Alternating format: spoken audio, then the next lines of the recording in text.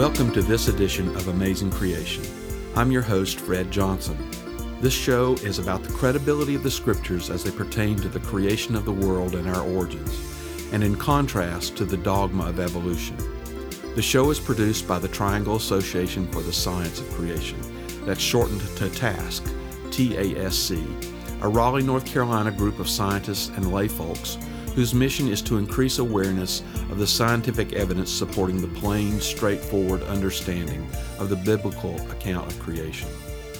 Evolution is almost universally now taught in our public schools, colleges, and universities as the origin of all of life we see around us. But there are many, including highly educated scientists, who see evolution not only as impossible, but moreover as untenable when made to stand beside the revealed Word of God in the Bible. Today our topic is the human race and racism, and we have with us Mark Stevens. Mr. Stevens has a master's degree of combined sciences in biology, chemistry, and geology. He's a former high school teacher and has worked in the pharmaceutical industry. Mark joined TASC in 1997, has served on its board for several years, and in recent past as chairman. Mark, welcome to the show. Thank you, Fred. I look forward to our discussion. Mark, I know you want to talk today about the concept of races among the so-called human race. Tell us about the concept that the human race is really just a single race. Well, although taxonomy systems by men classify the varieties of humans in two races, from a creation perspective, we're truly one blood and one human race. We find in the Bible, in Acts chapter 17, verses 24 through 26, where we read, God that made the world and all things therein, seeing that he is Lord of heaven and earth, and hath made one blood all nations of men for to dwell on all the face of the earth, from the King James Version. Now, from the New International Version, simply stated, from one man he made every nation of men. We can see this from the knowledge of the Bible and from history that humans spread all over the world. And we look at modern America today, we see all varieties of humans coming back together and once overcoming various cultural differences can actually fall in love, marry, and have children. Now, from an evolutionary perspective, though, we humans, after having evolved somehow from apes, would have diverged into races or perhaps different species through natural selection and survival of the fittest, and thus separated, which may help explain some of the prejudice and racism experienced in recent history. Considering that term racism, which you just mentioned, could you give our listeners a brief definition of race and racism? As far as race and humans, it means a division of mankind based on hereditary traits, or a family, tribe, people, or nation of the same stock or hereditary traits. As far as racism, simply discrimination based on belief that some races or groups are by nature superior. But biblically, you say that humans actually are only a single race. Yes, our ancestors, according to the Bible, came from one couple, Adam and Eve. And then the survivors on the ark after the worldwide flood of Genesis, Noah and his wife and his 3 sons and their wives. Then we could say genetically we are one race. Yes, we all have the same human genome with varietal recombinations from our genes, but same chemical codes in our DNA, which has been mapped a few years ago, and we call it our human genome. I know you prefer references to humans that are more appropriate than the use of the term races. Yes, biblically, people groups. Genetically, varieties of humans based on their genetic recombinations or genotypes and the outward expressions or phenotypes such as eye color, skin color, hair color, and so on. Well, why is racism sometimes described as a cancer to the human race? Causes prejudice, bias, unfair treatment resulting in harm to each other. Even wars and attempts to even try to eradicate others, such as Hitler tried to do to the Jews in World War II, Hitler was an ardent evolutionary pantheist and involved in imperialistic social Darwinism. As stated by Jim Fletcher in the book One Blood, The Biblical Answer to Racism, he states, "There is no way to understand the cultural cancer of racism until we seriously read the Bible. For this breathtaking collection of 66 books is completely silent on our modern concept of races. Tragically, blacks, Orientals, whites, all of us have been pushed into boxes, the metaphor for which is the stinking, grisly railroad car of the Holocaust. And we have forgotten that God has made of one blood all nations of men, according to that scripture, Acts 17:26. So we have forgotten that God has made us one race. How do you think that happened? Well, first, we forget or we deny the Bible, which declares it in Genesis chapter 1 and 2, and the verses that I just read, Acts 17, verses 24 through 26. And then, secondly, we have been indoctrinated under the cloak of science by the Darwinian naturalistic evolutionary theory, declared as fact, and by which its implications and theoretical model promotes and declares racism or superiority of one group over another. Remember, this is implied and thus inferred by by the subtitle of Darwin's Origin of Species, which is the preservation of favored races in the struggle for life. So I understand you're saying that Adam and Eve are the ancestors of all of us. So would you care to speculate what you think Adam and Eve looked like? Well, I think a brown color or a mid-tan color. And if we think about this, back at the time when Adam and Eve were created by God, he would have put the full genome in them with the variety, etc., that they could have to have different shades of skin color. Adam and Eve would hold in their genetic makeup genes for varying degrees of production of melanin, which determines skin color, and most likely they were a brown color, not the white color so often depicted in our books and films that have promoted racist attitudes towards people of darker skin or whiter skin.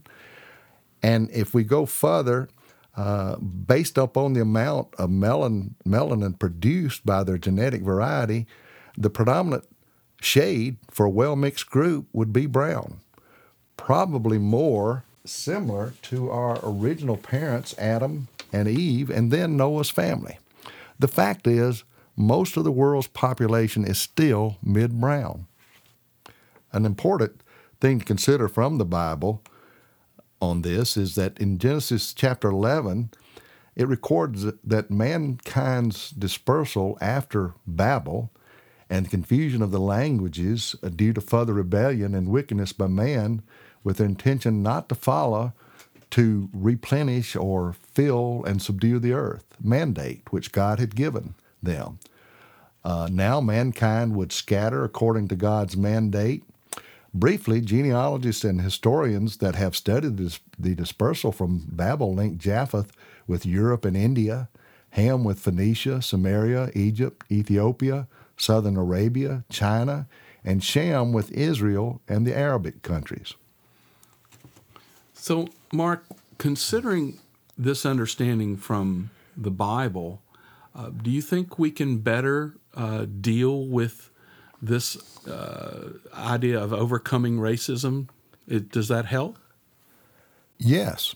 If, again, we look at from the biblical perspective and we think about some of the genetic and scientific relationships that we can understand from the background of Genesis chapter 11 and Babel and them dispersing, scientifically today then, from breeding knowledge of humans, we find that all peoples, preferably called people groups instead of races, can freely interbreed and produce fertile offspring.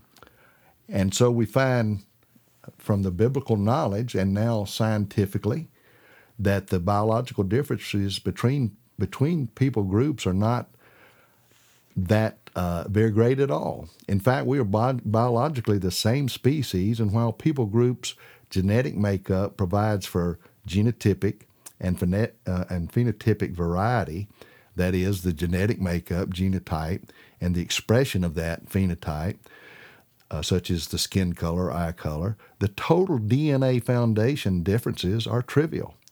The most notable difference is in skin color, related to this many times the race or racism.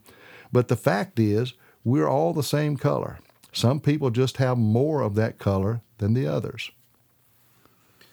So the history of the United States certainly includes a difficulty, a problem with racism. What can we learn from looking at that history? Well, if we take a look at the melting pot of America, and we see that people have come to America from all over the world, then considering distance, that we've overcome that, language and cultural differences sometimes have prevented them coming together. But in America, we only have to look at the rapid transportation of means and people to get here, and then people getting here. Once they're here and they overcome various cultural differences, etc., they're able to marry and have children and blend really the genetic information back to more similar variety of that of an Adam and Eve and Noah's family before the dispersal. Mark, would you contrast the creation account with the evolutionary theory as it pertains to the information that we have in our genes, the genes that make us who we are? Yes. Basically, there's been no simple to complex evolution of any genes, as evolution would contend, for the genes were present already, put there by God. The dominant features of the various people groups result from different combinations of previously existed created genes. Not that there was new generation of new information, plus some minor degenerative changes resulting from mutation, accidental changes which can be inherited. The originally created or genetic information has been either reshuffled or has degenerated, but has not been added to, as the evolutionary theory would try to propose. So the concept of racism is truly an evolutionary one. Yes, Fred, and our audiences out there might conclude that, hopefully by now. It's not biblical. So, Mark, we're about out of time. Do you have any closing comments on race and racism? Yes, I'd like to just sum up by first a comment by Zig Ziglar in his foreword to the book One Blood, The Biblical Answer to Racism. And he states that racism is morally, socially, scientifically, and biblically wrong. It is an ugly blot on our society. When we look at the ugliness of racism and the impact of evolution, we realize there's a solution to the problem of racism, and that is biblical principles and scientific facts. In God's eyes, all of us are equally loved and equally important. Christ shed his blood to cover the sins of all of us. So let's keep in mind that we are all one blood and come from the same line from first Adam and Eve, and their preserved foundation of genetic information carried forward into all the world by Noah's family, and the continuing mandate to replenish or fill the earth. Well, thank you, Mark. And thanks to you, listeners, for tuning in. You can find out more about TASK and some good information about the scientific study of the world from the perspective of those who take the Scripture seriously at the TASK website, task-creationscience.org. That's task-creationscience.org. There you can learn about TASK's monthly meetings, which are open to the public, subscribe to the monthly newsletter, and read and download previous articles. Until next time, this has been Fred Johnson for Amazing Creation.